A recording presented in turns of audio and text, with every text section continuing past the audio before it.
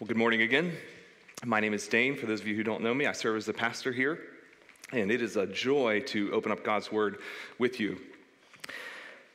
Have you ever been in a situation where you encountered such a clear, pressing need that you were immediately moved to respond? A medical need where you needed to administer CPR, or a wandering child at a theme park. You're moved to help shepherd that little one to his or her parent. The sight or smell of smoke in a neighbor's apartment. You call 911. These are situations of urgency that move us immediately to respond. I want to explore with you a passage of Scripture where we see the same kind of urgency and immediacy in responding. Now, we're familiar with this with physical needs. What we're less attuned to is the urgency of spiritual needs and the immediacy of responding that it also requires. So let's turn our Bibles to the book of Acts, chapter 17. In the Bibles we provided on your chairs, you can find Acts 17 on page 926. If you're here today and you don't have a copy of the Bible, we would love to give you one. In the entryway where you came in, there are some black hardcover Bibles there that you're welcome to take there on the bookcase. So we're going to begin Acts chapter 17, reading verses 16 through 34. We're continuing in a series that we began in September called Church on Mission. And what we're doing is walking through the entirety of the book of Acts in about a year's time. So we'll finish at the end of August. And it is opportune this morning on Easter Sunday that we get to see a picture of the proclamation of the resurrected Lord. So as we read this passage, notice the emphasis on the resurrection. Paul's response to a deep spiritual need is proclamation, and the content of his proclamation is resurrection. And it stirs people up. Some mock, some contemplate, some believe. But it's the proclamation of the resurrection that is his response to this urgent spiritual need. So let's take a look, Acts chapter 17, verses 16 through 34. Luke, the author, writes, "Now while Paul was waiting for them at Athens, his spirit was provoked within him as he saw that the city was full of idols. So he reasoned in the synagogue with the Jews and the devout persons, and in the marketplace every day with those who happened to be there. Some of the Epicurean and Stoic philosophers also conversed with him, and some said, 'What does this babbler wish to say?' Others said, 'He seems to be a preacher of foreign divinities, because he was preaching of Jesus and the resurrection.' And they took him and brought him to the Areopagus, saying, 'May we know what this new teaching is that you are presenting? For you bring some strange things to our ears. We wish to know, therefore, what these things mean.' Now all the Athenians and the foreigners who lived there would spend their time in nothing except telling or hearing something new. So Paul, standing in the midst of the Areopagus, said, 'Men of Athens, I perceive that in every way you are very religious. For as I passed along and observed the objects of your worship, I found also an altar with this inscription, "To the unknown God.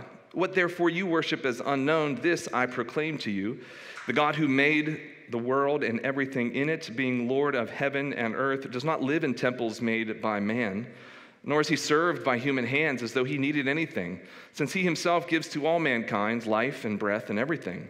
And he made from one man every nation of mankind to live on all the face of the earth, having determined allotted periods and the boundaries of their dwelling place, that they should seek God in the hope that they might feel their way toward him and find him. Yet he is actually not far from each one of us, for in him we live and move and have our being. As even some of your own poets have said, for we are indeed his offspring. Being then God's offspring, we ought not to think that the divine being is like gold or silver or stone, an image formed by the art and imagination of man. The times of ignorance God overlooked, but now he commands all people everywhere to repent, because he has fixed a day in which he will judge the world in righteousness by a man whom he has appointed. And of this he has given assurance to all by raising him from the dead. Now when they heard of the resurrection of the dead, some mocked, But others said, "We will hear you again about this." So Paul went out from their midst, but some men joined him and believed, among whom also were Dionysius the Areopagite and a woman named Damaris, and others with them. What we witness in this passage is a man moved by the spiritual need before him. The Apostle Paul enters a city thick with idolatry. People in Athens bowing down, giving themselves to lesser things, images of wood and metal and clay, things that do not save and do not satisfy. They're given over to these things, and his heart breaks, and he's moved to act. We find this fourfold progression of Paul's gospel ministry in Athens. We see a burdened heart. We see thoughtful engagement. We see powerful proclamation. And then we see a mixed response. That's the fourfold progression that will serve as an outline of our time in this passage. A burdened heart for people, thoughtful engagement with people, a powerful message to people, and a mixed response from people. That's our outline. And our goal this morning is to equip and encourage ourselves to engage in our own contexts, in our own spheres of influence, for God has placed each one of his followers strategically in a place where you regularly cross paths with people who are desperate for him. So we want to equip and encourage ourselves this morning through this passage. Well, at this time in history, Athens stood as a hub of education and intellectualism and philosophy. People wanted nothing more than to hear something new. It was an epicenter of education and progressive thinking. Does this sound familiar to you? Friends, we live in the epicenter of education here in Greater Boston. Yet as intellectually rich as Athens was, it was spiritually bankrupt. As cutting edge as it was intellectually, it was dreadfully dull spiritually. And one afternoon, a faithful servant of Jesus heralds the life-transforming message of the gospel of Jesus, his death and resurrection. And a few lives are touched. What a beautiful work. Friends, we live in an area of incredible need, but with need comes opportunity. Every day we cross paths with people who are giving themselves to lesser things. And what might it look like for us? To lovingly engage with them, with this message that is sufficient to change, sufficient to transform. So it moves Paul. Have in mind the vision of transformation. Stories like Dionysius the Areopagite and Damaris, who become followers of Jesus in the midst of that idolatrous setting through the proclamation of Paul, because he engaged. Have envisioned people's lives change, just a steady stream of transformation through our church, through other church plants, other established churches throughout Greater Boston that are proclaiming this good message. So first, let's consider a burdened heart for people. That's what we see first. We're confronted with Paul's burdened heart. Luke tells us in verse 16, "Now while Paul was waiting for them in Athens, his spirit was provoked within him as he saw that the city was full of idols." Now, if you're here for the first time, you've not been with us for the first 16 chapters in Acts, here's just a brief review of what we've just seen. So Paul sees this vision. He sees a call. A man of Macedonia says to Paul while he's in Asia Minor, "Come over here and help us." Macedonia, northern Greece. Paul goes, and he preaches in Thessalonica 3 Sabbath days in a row, proclaims the gospel. He's chased out of town by a hostile collection of Jews. He goes a little bit west to Berea. And they warmly welcome him in the synagogue, but when people from Thessalonica go to Berea, stir up the crowds, he's then chased out of there. Paul then heads south, with a group of people to Athens, but he leaves behind two of his ministry teammates, Silas and Timothy, in Berea. But he waits in Athens for those two brothers, Silas and Timothy, to come down and meet him. But while he's waiting, he's witnessing. And what he witnesses breaks his heart.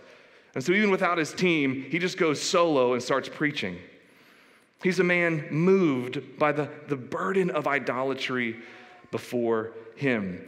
Luke tells us his spirit was provoked within him. The word provoked means to be cut to the heart, deeply disturbed and troubled by what you see. He's cut to the heart. You have precious people created in the image of God, giving themselves to things that are not God, that don't save and they don't satisfy. He's burdened, he's broken over this idolatry. These are people created by God in his image to worship him. And that's true for every human being. We are created to worship God alone. The French mathematician and theologian Blaise Pascal once wrote, "There is a God-shaped void, a God-shaped hole in every human soul, and only one thing fits it. The Creator God who reveals himself through Jesus Christ." And we try to jam every other thing in there like a square peg into a round hole, and it never fits. It leaves us empty and hollow.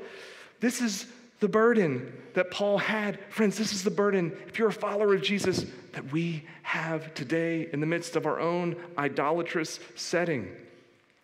Just consider our own lives.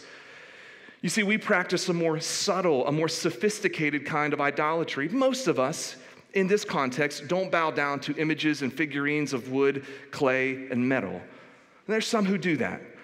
You take a ride up to Salem, you will see some of that. But for the most part, we have a more subtle, more sophisticated way of committing idolatry. You see, an idol is anything that you set your affections on apart from God, and when taken from you, leaves you in despair. It's anything that you set your heart on. You look to for stability, for security, for identity. And when it's stripped away, you're left in a state of despair. That's just a diagnostic question to identify idols. What is it in your life that you look to, that you set your affections on? Oh, that does not satisfy you. In fact, leaves you empty. Idols always overpromise and always underdeliver. That's the nature of idolatry. It can be something that you run to, a substance, a relationship, a title, an educational degree, a hobby. It can be something that you run from, a responsibility, accountability, the fear of what somebody thinks of you. It can be a good thing, like family, like raising children, like education. But good things, when placed in an ultimate position, become unhealthy things. Those good gifts were never meant by the giver to be in that place in your life. They need to be subordinate to him, the giver. So good things become idols when placed in an ultimate position in your life. What are you elevating to an ultimate position in your life that was never intended to be there? John Calvin once wrote, "The human heart is an idol-producing factory." Our hearts are proficient factories churning out idols daily. To be human is to worship. That's how God has wired us. We will inevitably look to something outside ourselves to satisfy us. And can I ask you, what are you looking to this morning for satisfaction? And is it truly satisfying you? Or is it bringing you back, overpromising, under-delivering? That's the nature of idolatry. There is only one who satisfies our souls, the living God, Creator God, who made us to know him, to worship him. He is the only one who fits that void deep in our souls. Having come to terms with our own idolatry, how do we then respond to the idolatry all around us? Well, Paul's response is instructive. A heart that has encountered God's grace is broken over the idolatry in others. A heart that's found satisfaction from God is broken over people running all kinds of places to find satisfaction to no avail. I had a recent conversation with a friend who has known incredible success in real estate. Transaction after transaction, amount of money after amount of money. And he had the wherewithal to just say to me at a Dunkin' Donuts, more properties does not mean more happiness for me. But like an addiction, I just keep going back to it. And I just hurt for this friend who was spot on with his self-assessment.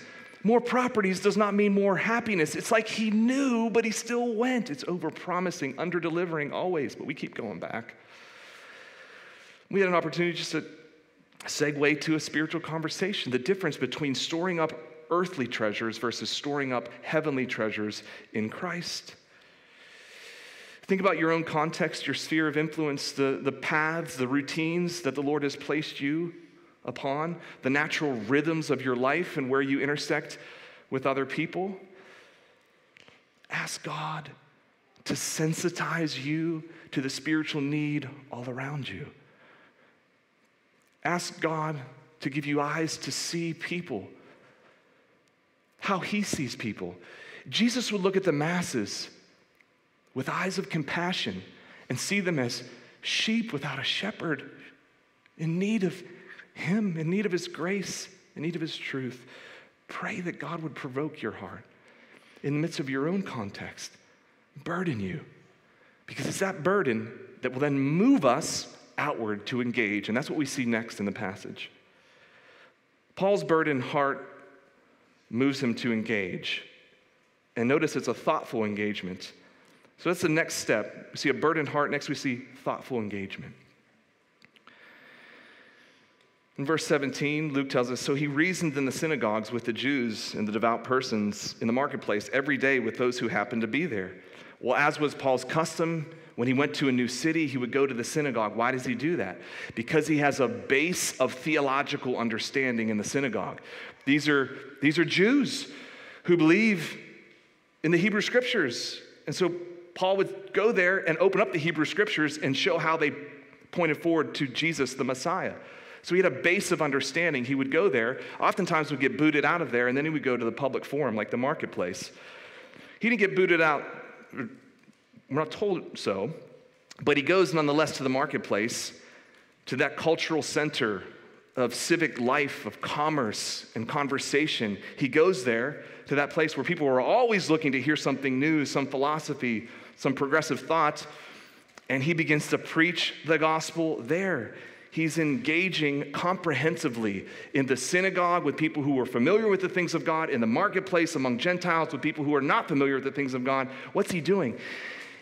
He is spending himself to inject the gospel into whatever context he can. Because if spiritual change is going to happen in Athens, it's going to be by the systematic injection of the gospel into all of these corners of society. So he goes to the synagogue, he goes to the marketplace. He takes every opportunity to inject the gospel into the veins, the lifeblood of the city of Athens. This is how spiritual change takes place in a city. Followers of Jesus, moved by a burden to engage people in their context, to speak, to share, and to show the love of Christ. So it is in our context today. The only hope for spiritual change in Greater Boston is people and churches engaging their communities with the truth of the gospel, from a burdened heart moved outward to engage, to share, and to show the love of Christ, to be little lighthouses in a dark place popping up. This is what thrills us about being engaged in the work of multiplication here in Greater Boston. Playing a part in planting a church like we just did 2 weeks ago, April 3rd, in Bedford, just a few miles north and west of here. I wanted to give a little update since I've not been here in 2 weeks. A couple pictures from Trinity Church of Bedford so that you can pray for this community. That Scott Cope, our church planting friend who's there now working, preaching now as I'm preaching here. But that was their start. I have a picture of their congregation on day one and a picture of Scott preaching. That's how we move the needle little by little in New England, is through multiplication, people engaging in their community, sharing the gospel, showing the gospel. So what rhythms do you have in your life? What paths do you regularly cross where other people are there? And what might it look like to strategically take the next step of engagement? We will interact with people who are familiar with the things of God, perhaps people who have a church background. A next step for them would be, hey, tell me about your spiritual background. You'd be surprised how many people are open to talking about their spiritual background. Would you mind just sharing kind of the context that you grew up in, maybe your spiritual or church background?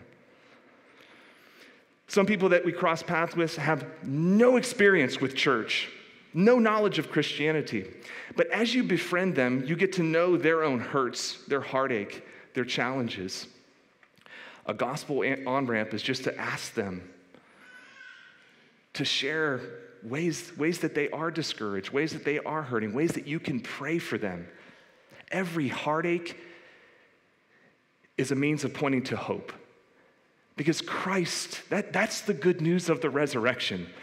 People should want the resurrection to be true because it makes every sad thing untrue. That's the picture of the resurrection. Life from death, light from darkness. It's a foretaste of what will come. Jesus' resurrection is the first fruits of what is to come. Every sad thing is going to become untrue. Every broken thing is going to be mended and made whole. So every opportunity that you have in conversation with people as they share brokenness, it's an opportunity to point to hope in Christ. If you follow him, he's going to make every sad and disappointing thing reversed in his presence when he comes again. Consider the manner in which Paul engaged people in Athens. His demeanor, we see in verse 17, he reasoned with them. Notice, he didn't argue with them. He reasoned with them, respectfully discussed with them. I had a campus minister in grad school who said to a team of students who were going to Panama City Beach, Florida in 2004 to engage spring breakers. He said, you're going to have a lot of opportunity to share the gospel, but know this. Evangelism is a conversation to be had, not an argument to be won. The minute an evangelistic conversation turns argumentative, the promise of belief plummets. Evangelism is not an argument to be won. It's a conversation to be had. People will seek to defend themselves. If you get hot under the collar, just calm down and listen and bring the gospel to bear as they share with you. Paul reasoned with them respectfully. He didn't belittle them.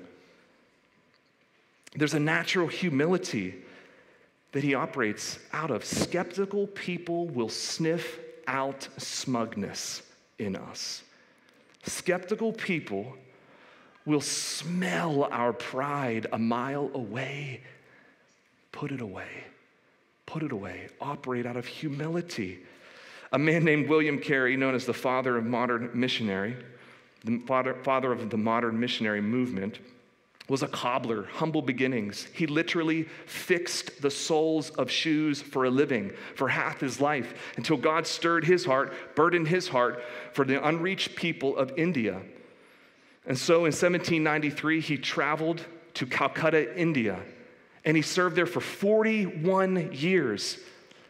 A man of little education, a hardworking cobbler who was a brilliant linguist, translated the Bible into Bengali and Hindi and a multitude of other dialects that are still used, fruits of Carey's ministry still bearing forth. But he operated out of the utmost humility. The story is told of him among some cultural elites a year or two into his ministry who sought to discredit him and embarrass him publicly and said, Mr. Carey, we understand that you made shoes in England before coming to us in India. Is that true? And William Carey said, no, that's actually not true. I didn't make shoes. I didn't have the ability to do that. I was a cobbler. I fixed them when they were broken. His humility was disarming, and that was the mark of his ministry. He translated, he proclaimed the gospel with the utmost humility, and he took a country by storm in that posture. Humility. If people are going to reject the message of the gospel we share, friends, let it not be because of the prideful way that we share it. The gospel is offensive enough.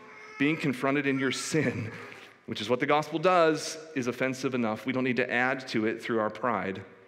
Do it with humility. You notice how respectful and thoughtful he is in the marketplace there in the Areopagus, which is this raised hill in Athens. He says in verse 22, "Men of Athens, I perceive that in every way you are very religious. For as I passed along and observed the objects of your worship, I also found an altar with this inscription, 'To an unknown God.' What therefore you worship as unknown, this I proclaim to you."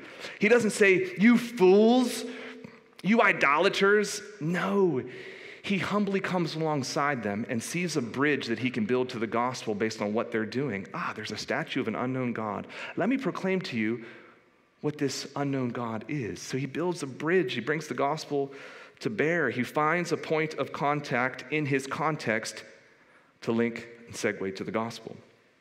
What does it look like for us in our context to build bridges to the gospel with people? Maybe it's teaching English as a second language to international students or workers. The nations are at our doorstep here in Greater Boston. They're here. You know English. What would it look like to just come alongside somebody and teach them? These are bridges to the gospel, to conversation, to doing life with people. Maybe it's sports, meetup groups. I showed a picture of Scott preaching there. And Scott was strategic. Hey, I like to play soccer, he thought. There's a group on Tuesday nights, Bedford High School, the field, at 9 o'clock, a group of men who play soccer. So he went to play soccer. Why? Because he likes soccer and it's good exercise, but also it was a relationship-building opportunity that he could come and befriend people, and as the opportunity arose, bring the gospel to bear in those friendships. We need to build bridges with people in our context. We have multiple opportunities.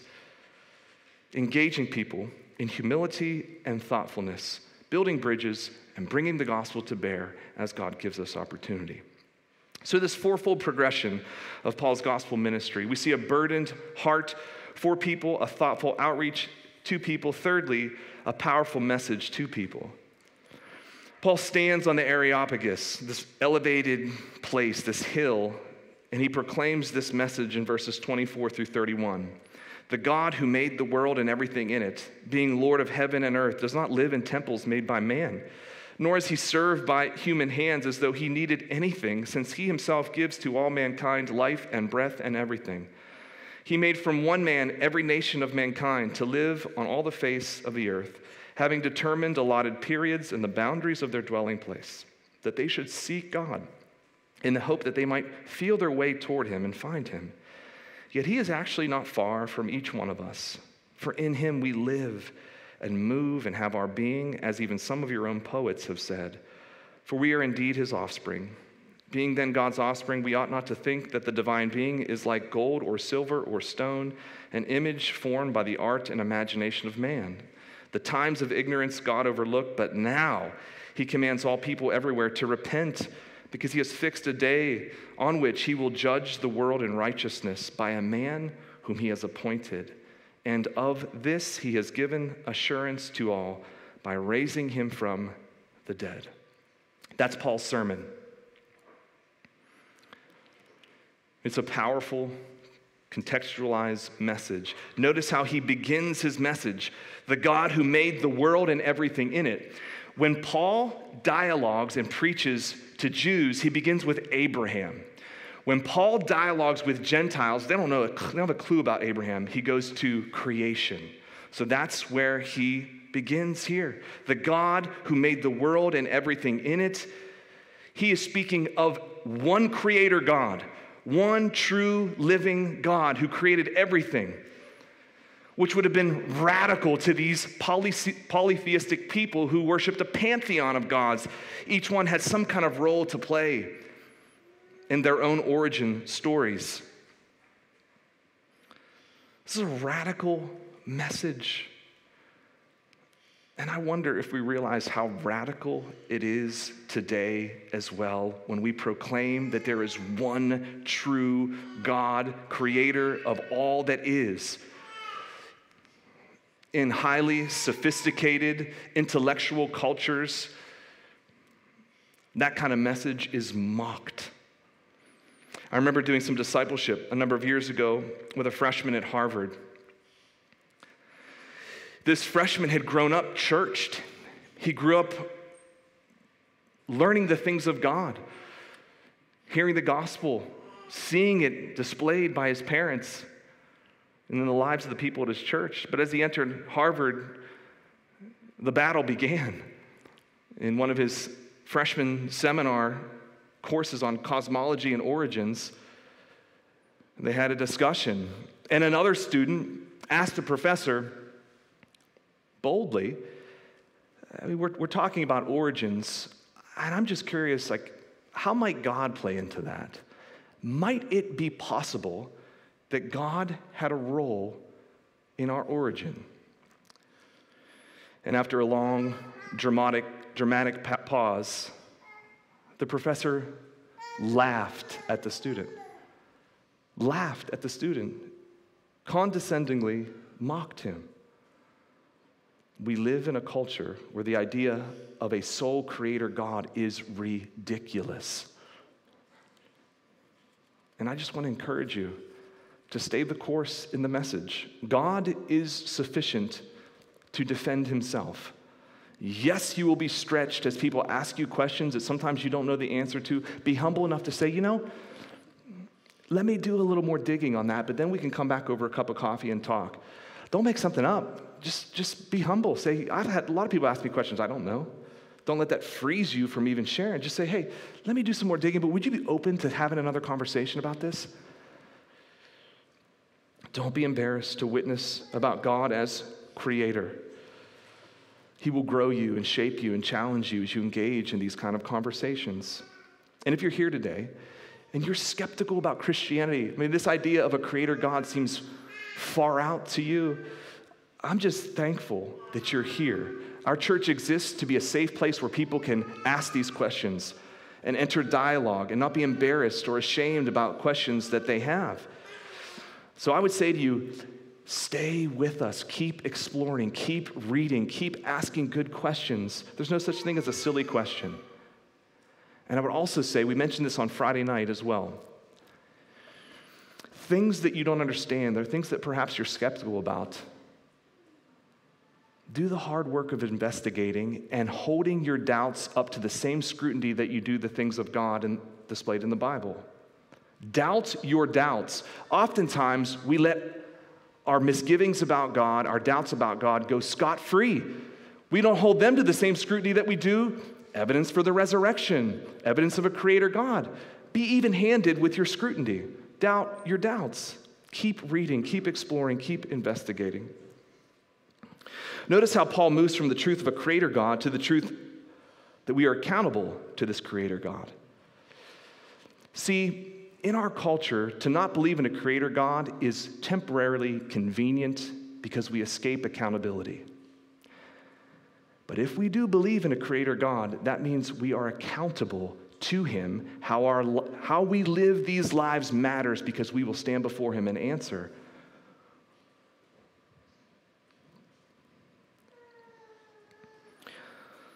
Paul says that this God, this creator God, does not live in temples made by man, nor is he served by human hands as though he needed anything, since he himself gives to all mankind life and breath and everything.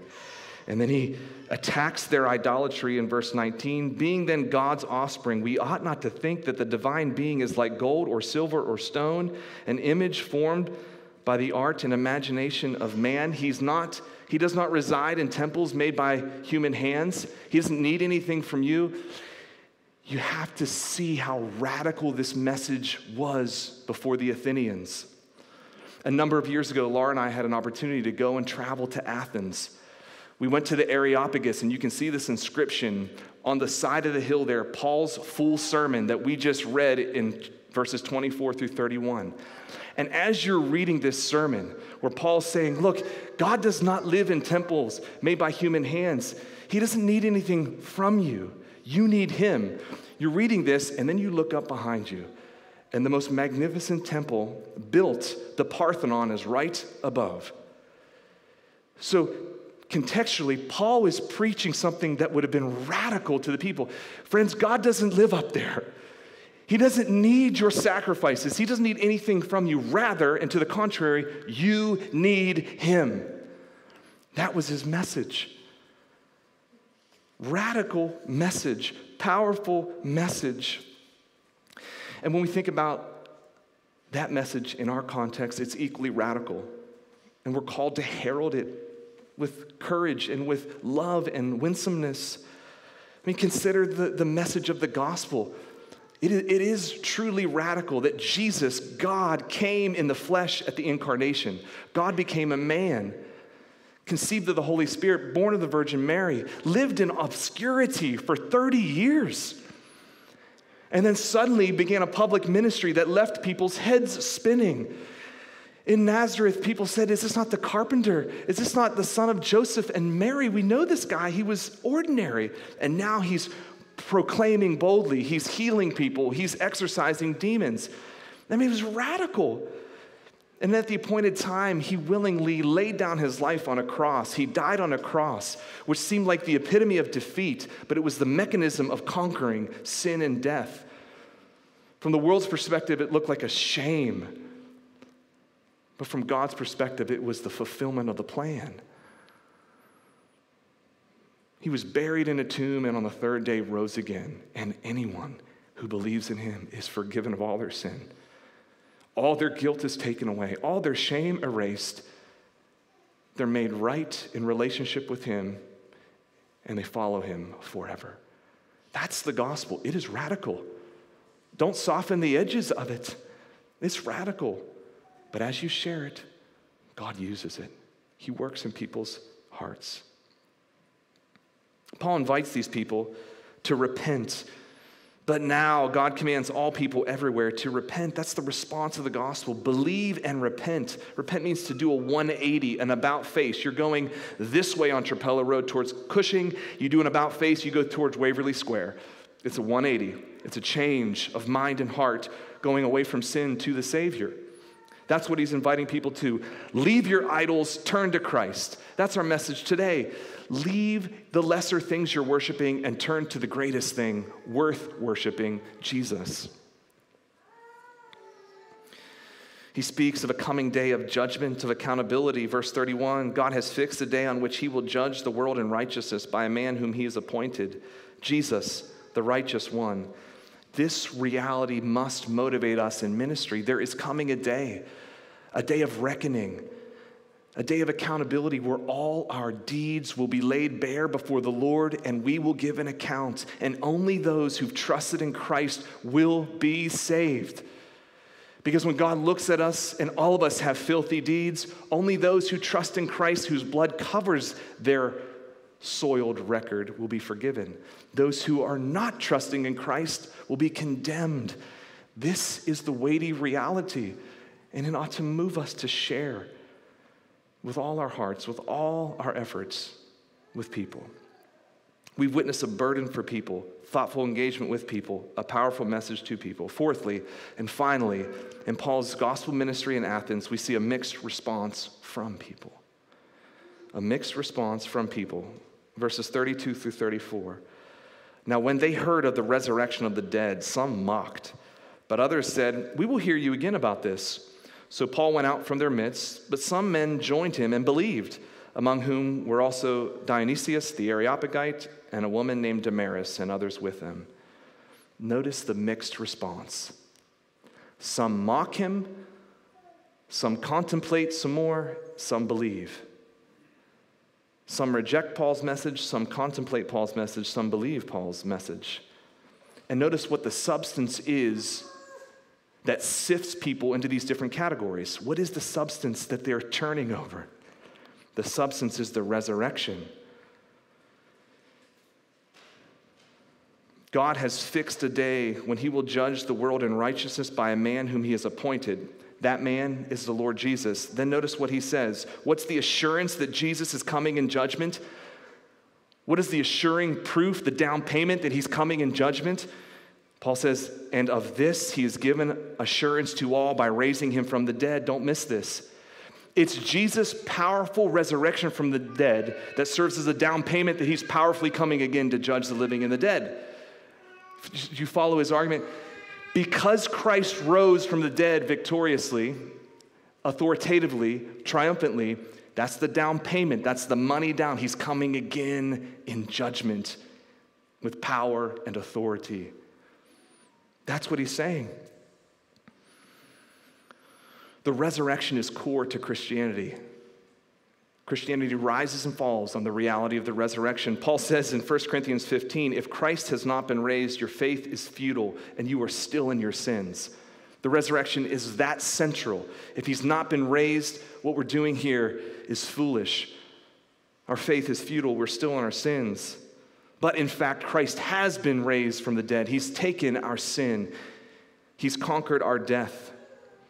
And the reality of his resurrection is the down payment that he's coming again in power to judge and hold us all accountable. Make no mistake, some will outright reject this message. Don't be discouraged. Keep plugging along. Keep sharing. Keep investing. Don't be discouraged by mockery. It will happen.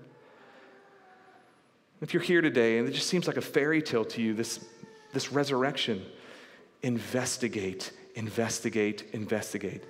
There was an empty tomb. No body was ever found. The disciples went from cowardly to courageous overnight. How did that happen? They saw their resurrected Lord with scars on his hands. 500 plus people, eyewitnesses, saw him. There's ample evidence. Explore it. 2 books to read if you're curious about this. Lee Strobel's The Case for Christ. That's a starting place. But then move on to N.T. Wright's work, Surprised by Hope. Just unpacks the reality of the resurrection, the evidence for the resurrection. N.T. Wright's Surprised by Hope. 2 helpful places to start. Some will mock, some will contemplate, though. Some will be willing to hear us again on this matter, as they did for Paul that day. Well, what do? Just keep walking alongside them. Keep walking alongside them. Keep sharing. Keep listening, pointing people to Christ. And lastly, most encouragingly, there will be some who believe. The passage says that a couple people believed. Dionysius, the Areopagite, and then a woman named Damaris come to believe, and a few others. This is not explosive growth in Athens. This is not a superabundant harvest, is it? This is just a handful of people who came to believe. That's just realistic for us, isn't it? You should be encouraged by that. Some of our ministry will see abundant fruit. Sometimes we'll see no fruit. Sometimes we'll see a little fruit. Well, this was a little fruit situation. Just a little bit of fruit. Notice there's no letter in the New Testament to the Athenians. Paul didn't plant a church here. That wasn't God's will and purpose that day. But a few people did come to believe. A handful of people did believe.